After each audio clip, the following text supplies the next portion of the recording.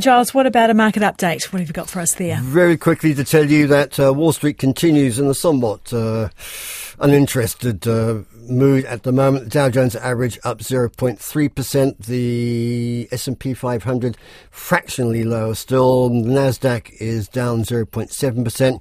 All eyes, of course, on the Federal Reserve, which has just started its meeting, and a whole crop of company earnings reports that are coming out this week. Our own top 50 index gained a couple of points yesterday, just over the 11,900 level.